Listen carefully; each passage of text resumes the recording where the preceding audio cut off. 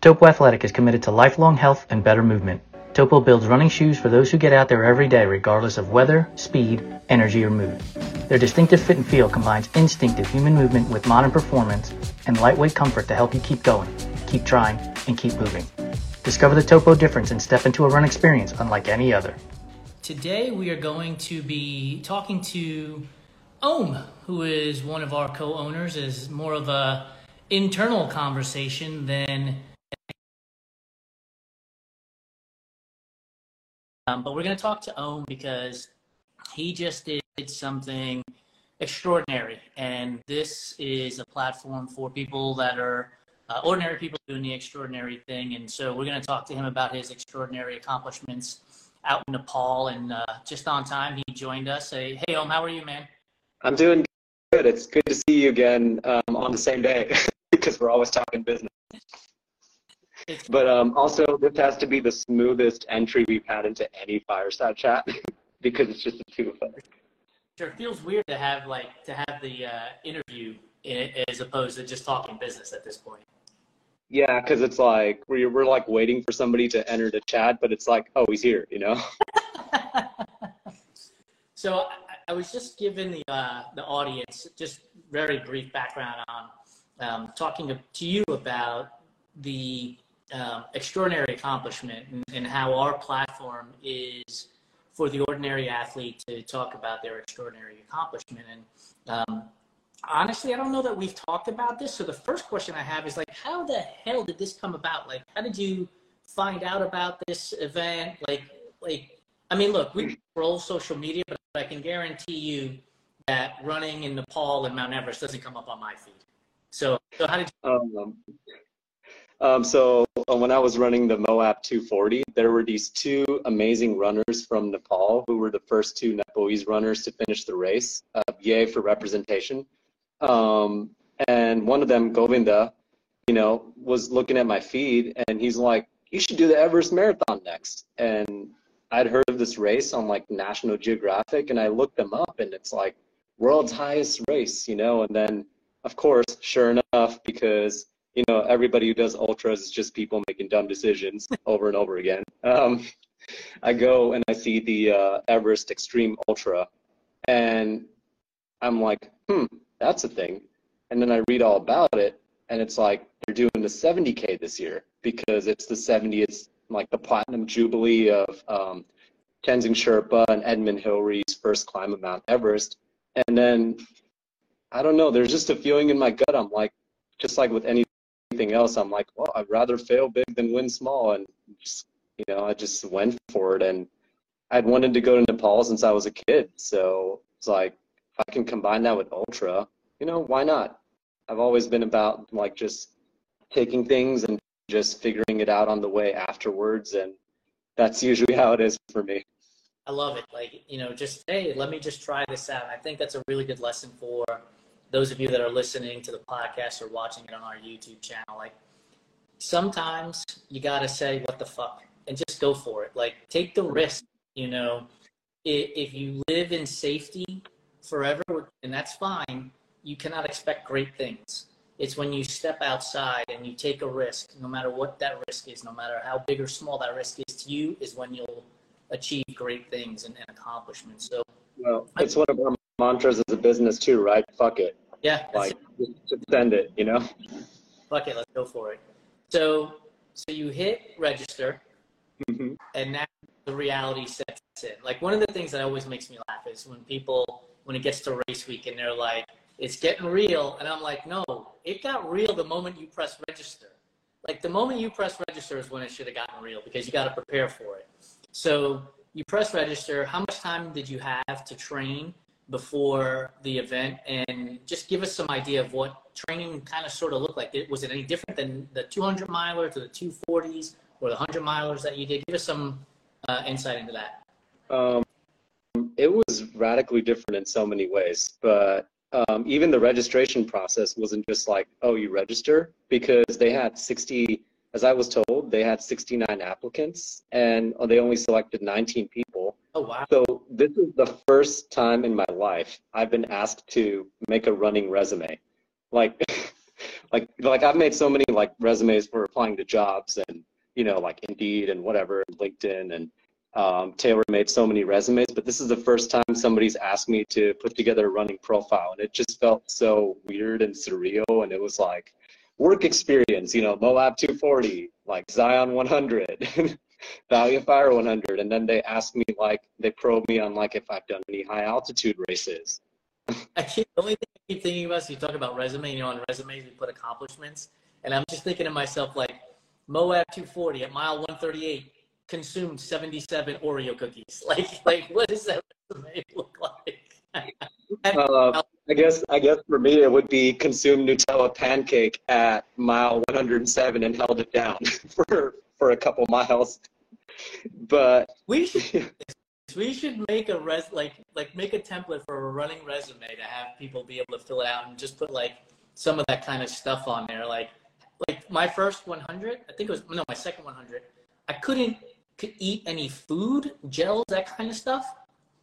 And so I ended up eating 50 Oreo cookies. So basically, you know, one every 2 miles at each of the aid stations and picking them up, because it was the only thing I could consume with the sugar and the carbs and everything else, because everything else I just didn't feel right. It was uncomfortable. So that would be on my resume. Adina just chimed in with special skills. You got that right. You know, you have special. Heck yeah. It's so funny that we're like coming up with business ideas while we're having this chat too. That's amazing. And Adina, if we're talking special skills, I ate mashed potatoes for like 70 to 80 straight miles of Moab because I couldn't eat anything else. And I put salsa in them. So give that a shot. So anyway, so you put your running resume together. You said, so was the running resume what got you to be one of the 19, or you were 19, one of 19 already, and now they asked you for additional insight? So it took them a month to select me after I sent all that stuff. So like 3 or 4 weeks, I was wondering, like, is this going to happen? Like, am I going to do this? Because there was no response. Like, do they think my resume was like garbage? You know, like, am I not worthy of the Himalayas? And then I got like the selection from the race organizer. He WhatsApped me and he was like, yeah, you're in. Just make sure that you're ready for this because you need lots of navigational skills. It's very technical. So it's December by this point. And I have, just like anything else, I signed up for it. I have no plan whatsoever on what I'm going to do. Just know that I picked something like things that scared me, like altitude, fear of the cold, like frostbite, fear, like training in high altitude. Those are all things that like scared the bejesus out of me. So I decided, like, what better way to train for something like that than to train in one of the highest cities in the US. So I decided to just live in Flagstaff at the onset of like the peak of the winter going into the spring, and it was perfect for me. Yeah, and you ran in a race? Did you run in a race before going to Nepal? Was there an event that this also helped prepare you for going to Flagstaff? So I did 4 races in training. The first of which we both did together. We did the Jackpot Ultras, which screw that pavement. You took a picture of my soul leaving my body in that one. I was saying how much I love Jamil, but I'm never doing that again. I love Jamil too, man, but I told him straight up, this sucks. While we were putting together one of those tents that blew away, this sucks. And then I did a bunch of races that had like different pieces of what I needed to do, like Antelope Canyon. It poured and rained and it was cold the entire time and had lots of like slick rock and sand and like ladders and all kinds of weird navigational obstacles. And then I did Damn Good Run with you again, yep. Which was hot as heck, but it was kind of like my train low race. And then I just capped things off with Whiskey Basin and Leona Divide. So you basically put a schedule together after you found out in December based on different events of the event that would help you get to the event then? Yeah, and I'm honest. And Cheryl's like, pavement sucks. Yeah, that's so true. I mean, ask this guy. He ran 50 miles on that. Sucked. And Cheryl, by the way, I saw the message earlier about mashers. You're 100% correct, but here's the key to them. Get yourself some maple syrup and some mashed potatoes for your next ultra. It will carry you forever. You got quick hitting carbs and the sugar from maple syrup and the long lasting carbs from the potatoes. Trust me, it carried me all throughout Cocodona, as well as some other events, 100 milers that I've done. Put it on your bucket. Put it on your. I need to try that. That sounds amazing. It's phenomenal. Like, it's really phenomenal. Maria at No Limits Endurance Coaching, she was like, dude, that sounds gross. How would you? And I'm like, it's sugar and potatoes. Like, you can't go wrong. And then she tried it at her event, and she was like, oh my God, it's like the holy grail of perfection. Like, you can't go wrong with it. Yeah, you got to try it, Cheryl. It sounds like I'm craving it right now. It's ridiculous. When I got to Sedona at Cocodona, I was like, do you guys have any potatoes with maple syrup? Because up until that point, I had been eating oatmeal mush. And they were like, no, we have these hash browns that are dehydrated. We got to put water in it first. And I was like, okay. So they put hot water in it, and they bloom. And then we poured some maple syrup in it. I'm telling you, man, it is golden. So for your next big event, you at Moab or wherever you're going to next, make sure you give it a whirl. That sounds amazing. But yeah, that was basically my training cycle. I've always been of the style of like register for something that scares me and then like just figure out the roadmap afterwards and just go with it. And I'm also somebody who's very largely unmotivated to do long runs solo. So I love doing training races and getting out there and just putting myself in those environments. So for those of you that are listening or watching this, there's more than one way to skin a cat, right? So Ohm just said he would prefer to do long runs and races because there's company and people around and an atmosphere. And for me, I prefer to do long runs on my own. I prefer to, and I don't listen to music or podcasts. Like, I just want to go run for a very long time on my own without any distraction. So don't think that because you see person X doing it a certain way that you have to do it that way. Do what's right for you. Do what's best for you. And test it out and change it up every now and again. I mean, Ohm and I went for a long run in Sedona as well. And that was awesome because we got to chit-chat the entire way and have a good time at it. So it's nice to mix it up too, but do what's It was awesome and awful because we lost the loop. Like Lori literally said, like if we kept going that way, we would have caught the loop, and we went back up. We literally turned around at the inflection point that would have kept going. It would have been flat. Instead, we turned around and went straight up that mountain again. So that's what you do. So back to Nepal. So you have logistics and training. Like, you got to figure out where you can train to get to this event that sort of mimics the course. But now you also have logistics on getting there, right? Like, this is not just something really easy to do, hop on a plane and you're there and call it a day. So take us through that process of going through those logistics, because stress is stress. You're going to have the physical stress of training and racing, but now you have the mental stress of getting there and hopefully getting there safely, right? Yeah. One of the things I will say about international races is there's so much more logistics involved in doing them. Like, I will tell you that I'm usually pretty laid back when it comes to travel and just like go with it. But I will tell you the one thing that I will keep repeating over and over again is like, I don't want to check in any bags if I don't need to. Don't want to check in any bags. But, in this case I had to, because I had certain things that I had to check in. But still, I carried 99% of my stuff with me. And the reason for that is because, call it a self-fulfilling prophecy or whatever, but I had a feeling it was going to happen when I did the Jungle Ultra in Peru last year. And sure enough, all my luggage got lost. So I had to go out to Cusco, get myself new gear. I had to run with gear that I've never used before. And that was a whole experience. It's okay to laugh, right? I can laugh about this. Oh, you can laugh at anything at my expense, because this is all just like, what do you call it? Dumb ultra runner stuff. The reason why I'm laughing is because you're presenting it in this super calm manner. And I can envision myself like getting to the airport and my luggage being lost and the New Yorker in me coming out, F-bombs everywhere, just like, and taking my stress level from 0 to 100 in the blink of an eye. So that's why I'm laughing. Understood the F-bombs, Jason. Everyone spoke Spanish. They wouldn't have understood the F-bombs.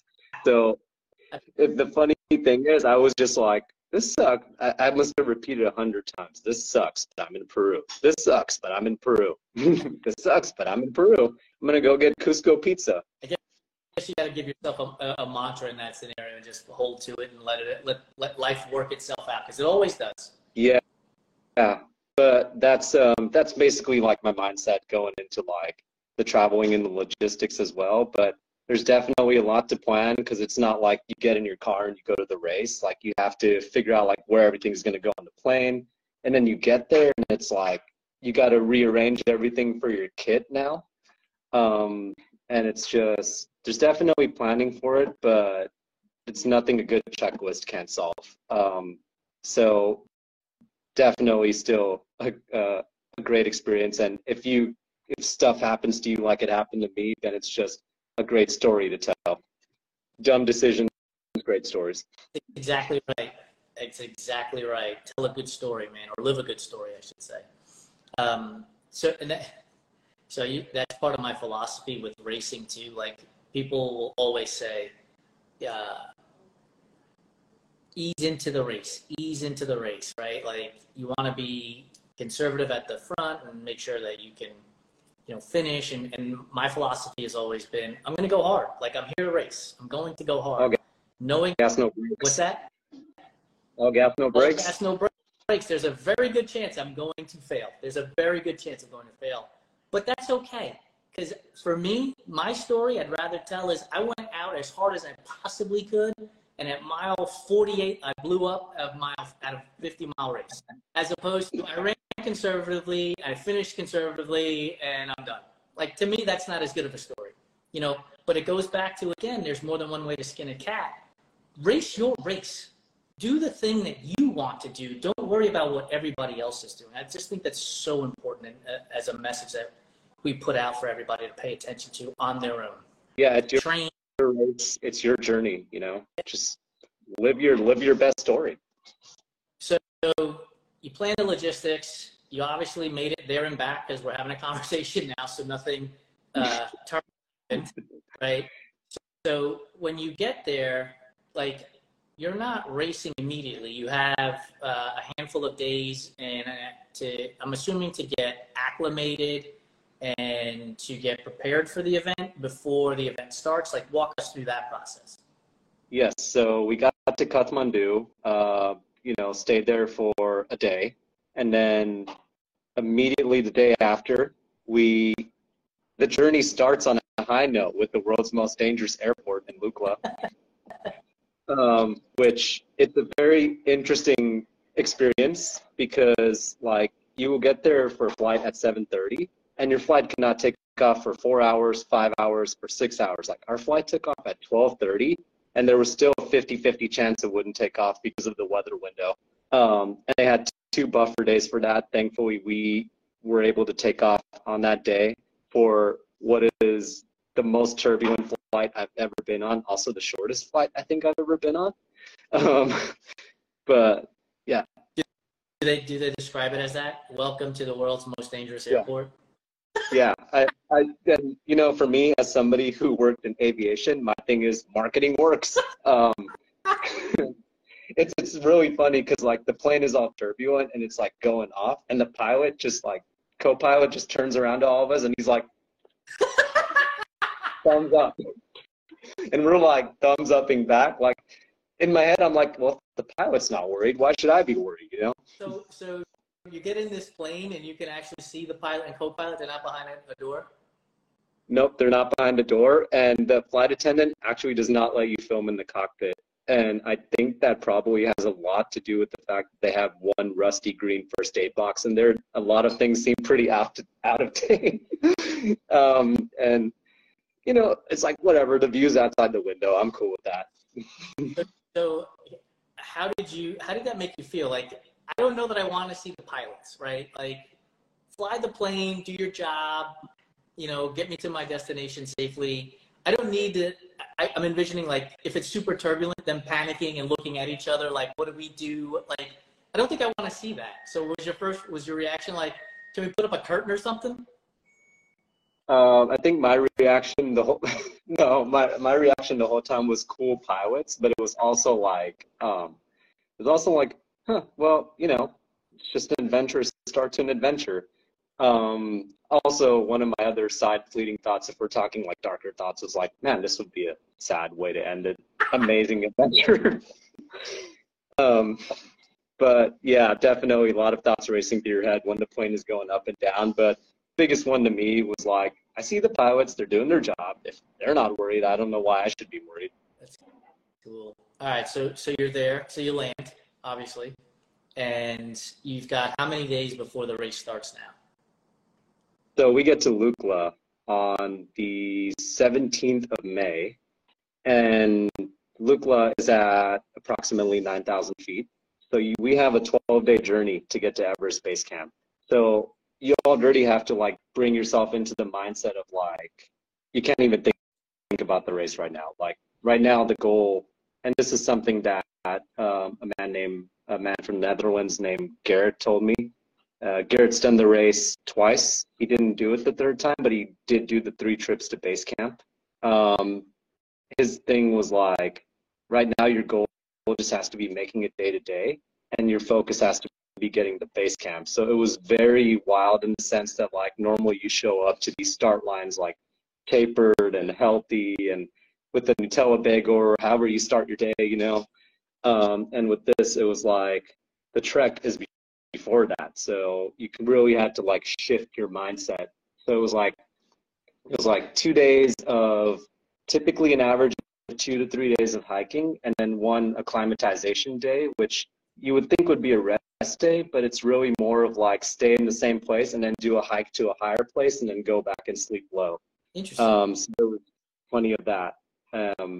And we all did it as a group. So I built some amazing camaraderie with like a bunch of people from around the world, because I was one, the only American in the group, and 2, I was a runt of the litter by at least one other person 33, but at least a decade otherwise. See, that's, to me, I think this is where our platform excels, is because those are the stories of the athletes that we want to tell and share. Is, you know, if you're the youngest person by 10 years, right? So we're talking 40 plus at this point. And your story, we just posted, we'll be posting tomorrow actually on our site, is, help me pronounce his name because I read it, but I don't know how to pronounce his name. Takumi. He was 63, I think you said?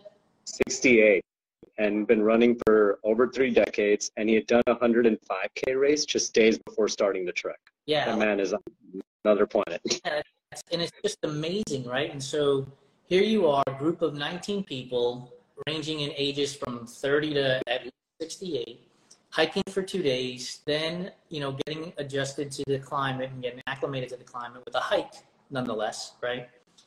Coming back down, sleeping, hiking 2 or 3 days. And so that's, if it took 12 days, what are we talking about? Give or take 7 days total to get from where you landed to base camp then?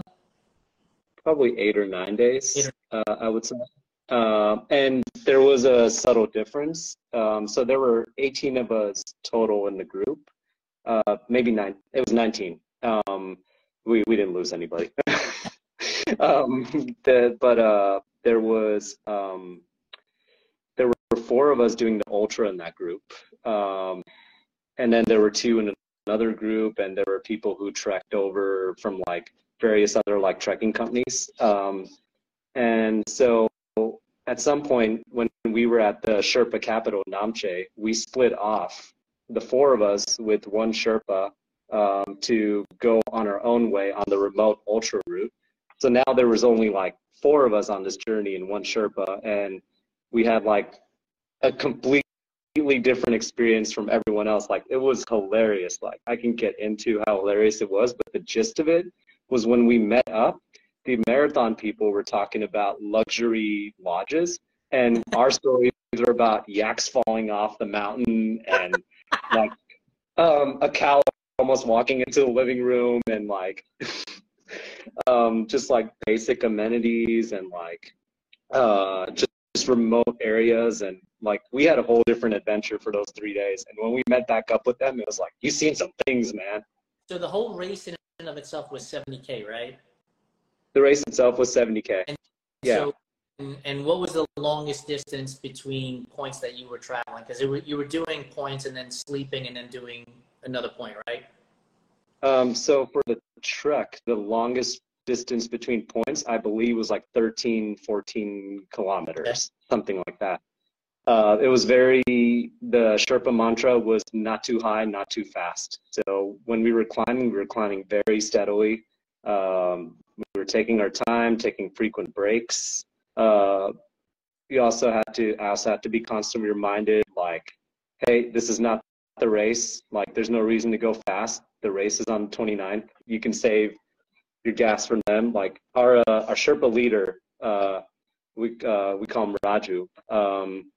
He was like, the way he described it was, battery have to keep fully charged until the race. I love it.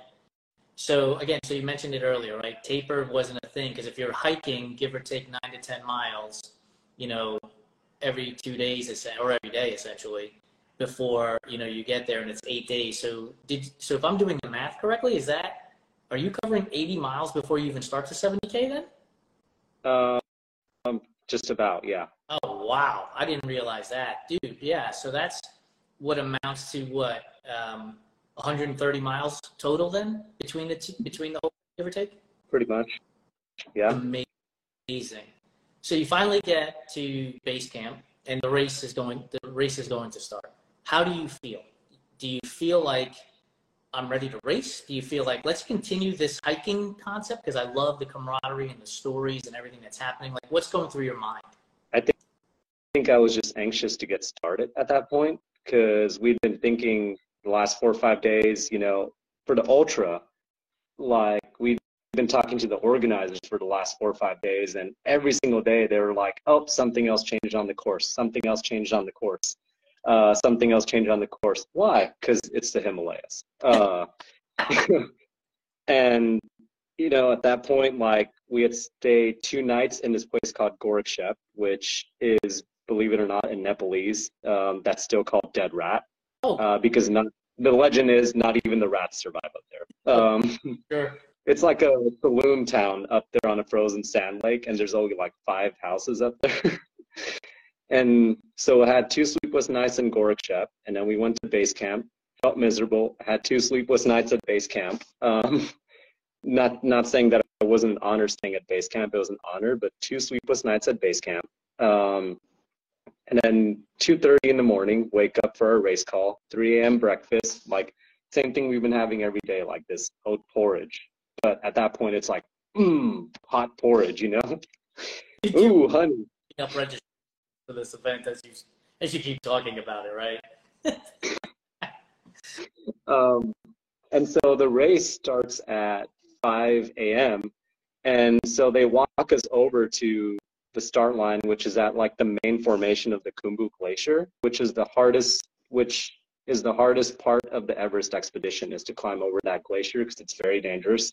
The entire base camp also sits on top of that glacier. So keep in mind, one of the reasons we're not sleeping is because you hear crackling and avalanches all night. Not to mention a rock almost hit our tent, which that's a whole nother thing. So yaks,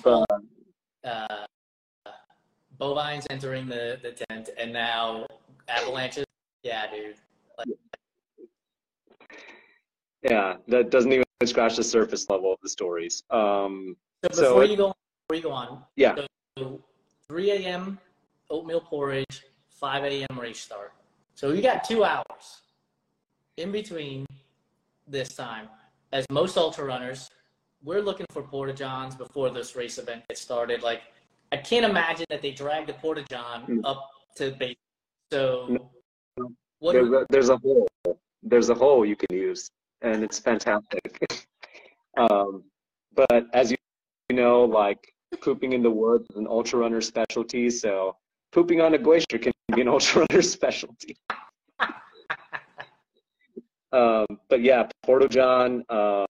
The rest of the time was just talking to the other runners. The rest of the time was just trying to stay warm because it was freezing cold. Hands were already starting to freeze. So they walk all 19 of us over to that glacier to the start line. And you can tell which 11 of us are the international runners because we're like covered up and down. And then you can tell which 8 of them are the Nepalese runners because they're wearing their shorts and walking over casually from the shirt. Like you can tell who's the Sherpa clan people, who's ready to get like the sub 9 hour. That's and so what happens is like the Sherpas will take like your puffy off you when you're ready to go. I decide for some dumb reason that I'm going to take mine off 15 minutes before. Longest 15 minutes of my life. That's youth for you right there. Yeah, I'm a Californian boy. I'm not built for that. If it was me, I'd have had 2 puffies on because I just am always cold. So there's no way. So on the 70K, so on the ultra side of it all, are you going straight through on the 70K? Or are you, again, stopping at a camp and sleeping for the night before starting up again? Like, how does that work? We're going straight through. So it's there's essentially like a 24-hour hard cutoff that they have. Like, they gave us some baselines for cutoffs for where checkpoints are going to be available and where they're not going to be, like when they're going to be taken down. But the race organizer basically said, doesn't matter which race you're doing, we're going to wait for you in Namche for 24 hours. So starts at 5 a.m. They would wait for us till 5 a.m. the next morning. Thankfully, none of us had to go all the way through the night. Go ahead. None of us had to go all the way through the night. So there's checkpoints every 5 to 10 kilometers that have like water. They have like juice. Which in Nepal, all the juice is hot juice, which started to really fascinate me. One of your favorites is their hot pineapple juice. I love pineapple juice. Just don't dip pizza in it. See, that's a good point right there. You wouldn't dip a slice of pizza in pineapple juice. You wouldn't. That's not the same. But they also had like muesli bars and just Snickers, which I ate so many Snickers. But yeah, it was basically a continuous ultra, and we just went all the way through. And for me and Takumi, like people in kind of the back of the pack, I mean, we were out there, Takumi and I were out there for 18 hours. So, I mean, back of the pack, dude, like at some point when you split off from the marathoners, there's only 4 of you. Like, so did you all stay together, or were there Nepalese runners that were hauling ass? Like what was that like now? The Nepalese runners were all hauling ass. As soon as they left base camp, we never saw them again. They're in another league. There's no comparison. And the rest of us, like, we all stayed together for a while through those early sections where it was very technical and hard to navigate. And did I mention that there were 4 yak caravans between Everest Base Camp and Gorakshep that we had to navigate on, like, loose rock? So what's caravan? So it's this distinctive sound that you hear that lives in my nightmares and potentially my dreams now, where you just hear the whistles of the shepherd and you hear like the thumping of the yaks and you just hear their bells. And every time you hear those bells and you see them in the distance, it's like, it went from like, to like, by the 4th one, you're like, oh my God, are you kidding me? Like, please make it stop. But there were so many, let's see, there were thankfully only a total of 6 yak caravans. I will say that when we were doing the trek, we saw over 20 of them, and we got stuck behind one for 45 minutes, and they were farting. Cheryl has a question. How many yaks are actually in a caravan, in a train? 6 to 7 from what I counted. But I was more focused on the noises the shepherds were making. Like, we started picking favorites, and some of it was like throwing pebbles on the side, some of it was whistling, some of it was going, oi, oi, oi, oi, you know? But it was very entertaining. It was a pastime. Like, this is an amazing experience, you know, and you're painting a great picture of it because I'm sure the audience can envision it as well. Envision my frustration? All of it. Skips, you know, whistles. So the Nepalese runners are gone, and then how many of you that you're calling back of the packers are there? I would say about 6 of us, and we were all kind of like back and forth, back and forth. It was like me, Takumi, Chao Dang from China, Alex, my friend Alex from the Netherlands. There's a lady from Scotland. She took off at some point, total badass. I think she finished in 16 hours. There was the other American, Patrick from Nevada, super badass too. I think he finished in 13 hours. He took off at some point. And then it was just towards the end, it was just me, Takumi, and Chao kind of just going like back and forth. And because they had like so many sections like change throughout like the days because of like unforeseen circumstances, I'm talking like roadblocks which happened like due to construction, I'm talking like weather, all kinds of things. They gave us Nepalese pacers after the 33-kilometer mark where we split off with the marathon people, and I will say that I could not have finished the race without my pacer Navraj. There was very heavy fog in the night, and we could have easily gotten lost on those mountains. So kudos to him for giving us an extra head and somebody who knew the lay of the land to help out. So, you know, here in the States, when you race on a trail, you got ribbons, you got flags to help with guidance, and GPS watches that we use. We could download courses too and use that as a navigation tool. What was out there for you out on that course? So I had my Gaia GPS. There were green flags, but they're very basic.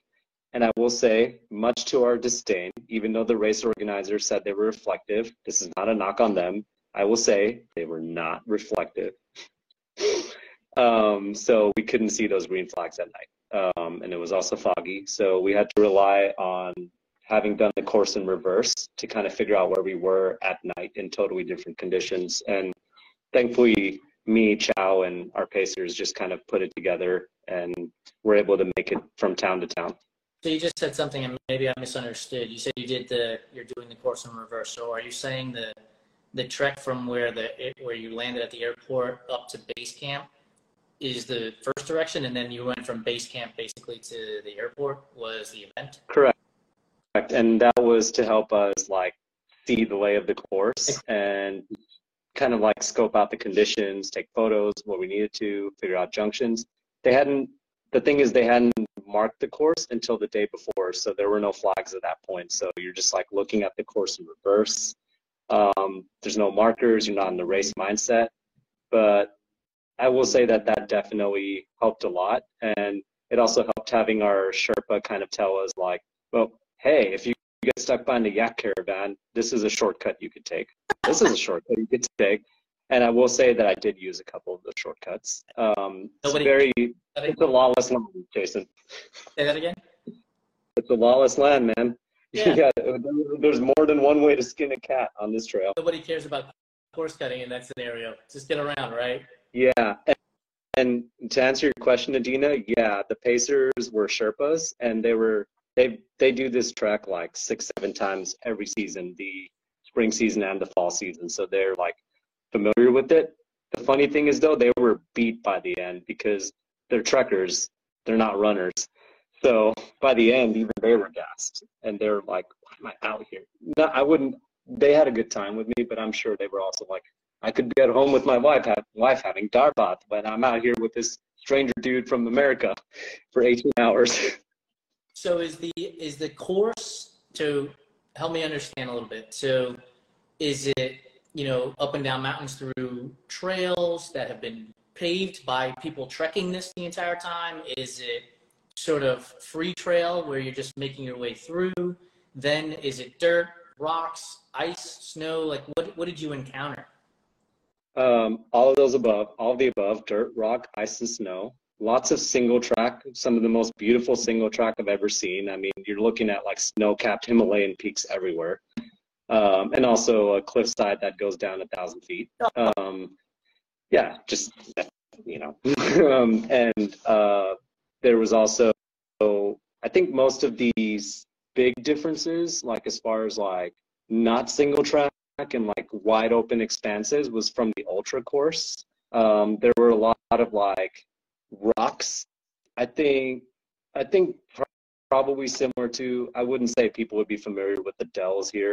You've done Cocodona. Yeah.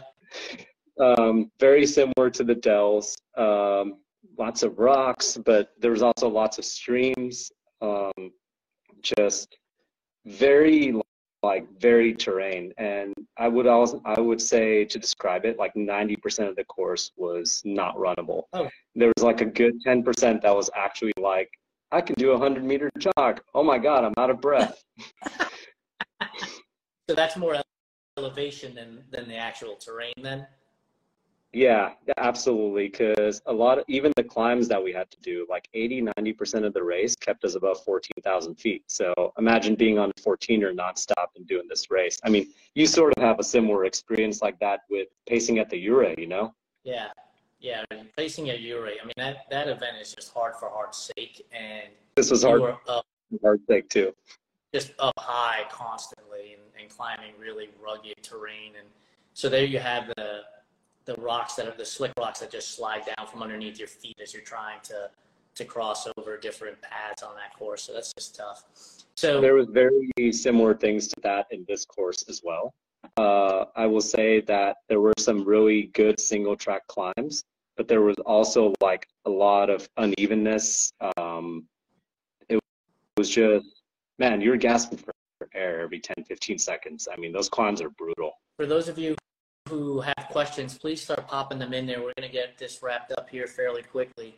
But so you go through this process, you know, it's 80 to 90% unrunnable. You barely breathe half the time. Tell me what it's like when you finally can sort of see the finish line, or you know you're coming up on the finish line, and then when you actually see it, like, what is that experience like? Me and Takumi were done by the end. Even he was making like exclamation noises, like just like oh. And I started making noises too, because my knees were killing me at that point. My right knee was killing me, because we're talking 8,000 feet of gain in this course, but also 14,000 feet of down in this course. Brutal.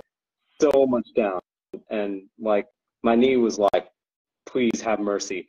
Like it was done. And so we're like power hiking, and then we see the lights of Namche, and we're like, oh my God, there it is. Like, where's the stupa? Where's the stupa? The stupa is like a formation, prayer formation in Buddhist culture, and it's like this big rock with like scripture written all over it. And we knew that it was supposed to be there when you're supposed to turn, and we're like, where's the stupa? Where's the stupa? And then we see it, and you go through town. Namche is like a town that has like a bunch of staircases going different places. So me and Takumi are disoriented and stumbling, and our pacer's like, no, this alley, no, that alley, this alley. And then we like it was very weird, because we just like turned the corner, turned left, and people, the Sherpa locals are looking at us like we're the crazy ones. And also people were up and about. We thought it was for us at first, but we realized that May 29th is Everest Day, so they had nightclubs and everything popping, which there's a big nightclub scene, as I found out, in Namche Bazaar. And so we turn the corner, take a left, and then you see like the finish line just there, and we're like, it was very much like, oh, there it is. And so Takumi turns to me, and this will be my core memory from this race, and he's like, finish together. And so I grabbed him by the shoulder, and he grabs me by the shoulder, and as we're coming into the finish line, I'm pretty sure his toe beat me by an inch, but I'm pretty sure like the organizer knew the intent. We both put our foot out at the same time, and everyone was just cheering, and it was just a really cool moment. And then we're sitting there with our certificates, and the race organizer's like, I'm so happy with this group. I'm thinking about making 100K. And in my head, I'm like, get me my food. Get me my bed. I have people to talk to. I just want to eat. So for those of you who have been with us this entire time, thank you.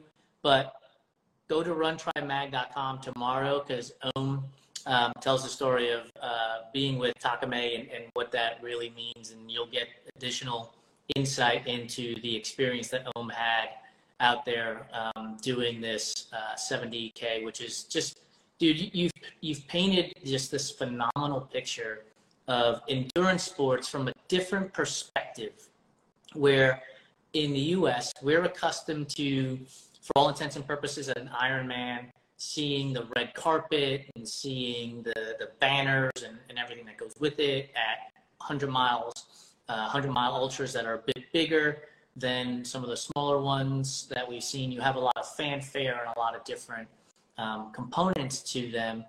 What you've painted is a picture that I think people should embrace, which is this was an event that had 19 people in it. 4 of you did the ultra component of it while the others did the marathon component of it. You crossed the finish line after 18 hours, shoulder to shoulder, arm in arm, with a 68-year-old Japanese ultra runner, who I'm sure there were language barriers, right? But you had a beer. There was language barriers. By the way, the first thing he did afterwards was have a beer. Yeah. So I just want people who are listening to this or watching it on our YouTube channel to realize that there is no one perfect way that an endurance sport event takes place or what gets constituted as an endurance sports event. So Om went to Nepal and he raced 70K. If for you it's going down the street and running the local church 5K, so be it. Embrace it, enjoy it, love it, talk about it, share it with your friends and family, because you've accomplished something that is extraordinary. And I hope that message comes across. And you've done a great job in being able to paint a picture of what endurance sports events can look like from a completely different perspective. And I hope people are willing to take the risk that you took and go outside of their comfort zone to go and enjoy something else. And can I just add to that too, and say that you and I both have very similar stories of how we started. And there was a point where for both of us, the 5K was our Everest, you know? Yeah. Like I remember having nerves before my 5K race. There were only 10 people in that race. It was a local race in Long Beach, you know? And so it's all relative. Like the way I feel proud about this event, like if you are just starting to run and you do something like a 5K, having like not run before or something like that, or you're just making a comeback or whatever it is you're doing, whatever your journey is, like celebrate it, you know, like throw it on the fridge, you know, like have a party with your family and friends, you know, like it's just everyone's journey is amazing. So before we get off, I'm going to ask you to give us one thing that you feel has changed in you from this event. Just my gratitude for this little things, and I think we get that from every single ultra. Yeah, Adina's right, celebrate everything. But you know, I took pictures of like the tomato soup that we had. I took pictures of like the rice and, you know, the dar bath that we had. I took pictures of like where I was standing, and somebody else might look at the same picture and go, it's just tomato soup out of a bowl. And for me, like that tomato soup was the best thing in the world. And what that taught me is that everything is all just your perspective. Like, you know, how many things do we have here in like our Western society that we just take for granted? Water from a tap, you know, electricity, a simple like 3 square warm meals, you know, like you're allowed to have gratitude for those things. It's cool to have gratitude for those things, and just realize that those things aren't like given, they're privileges, you know, and just enjoy them. And I promise you, the more gratitude you have for things around you, the happier you'll be. Well said. Appreciate your time again, man. I look forward to chatting with you tomorrow, and we're going to talk nothing but business tomorrow. Yeah, I think we can come up with business ideas on this chat too. Yeah, we did. You wrote that down, by the way, right? That? You wrote that down, by the way, right? The running resume, because that's a really good idea. Yeah, we got to do that, the running resume. All right, man. Appreciate you. Thanks. Talk to you tomorrow, man. Bye. Thanks, Jason.